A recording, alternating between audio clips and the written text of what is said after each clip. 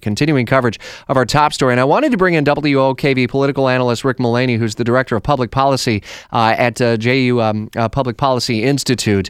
President Trump's former campaign manager and aides under house arrest this morning. Former campaign chief Paul Manafort and longtime aide Rick Gates were announced yesterday as the first targets of an investigation into Russia's influence on the 2016 election. However, the big story that our Washington insider Jamie Dupree happens to say is the charge that's facing the guilty plea, I should say, against a former Trump campaign foreign policy advisor, George Papadopoulos. Rick, do you agree with Jamie Dupree on that point?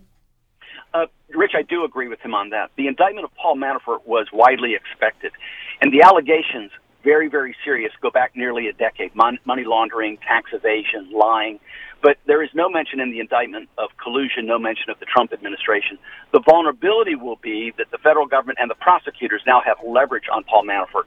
And if he was a part of collusion or is aware of it, his freedom may depend on cooperation. So it's a significant development, a significant indictment. But I do agree that the bigger story was the surprise to the White House, the surprise to the country of the plea agreement with George Papadopoulos. He's low-ranking, he's 30 years old, but it did show a willingness on his part to collude. It did show a willingness on his part to meet, to get that information. And the real vulnerability is not collusion itself, which actually is not a crime, it's the cover-up. And what he pled guilty to was perjury and lying, and he appears to have been cooperating since July, possibly wearing a wire since then. That is the surprise development, and that actually, I think, is the bigger development coming out of yesterday. If the plea came in July, why was it all announced yesterday? They kept it under seal intentionally. I think part of it is to use his cooperation. He's been cooperating fully. There is a belief, I think well-founded, that he may have been making phone calls since then and been wiretapping conversations with him.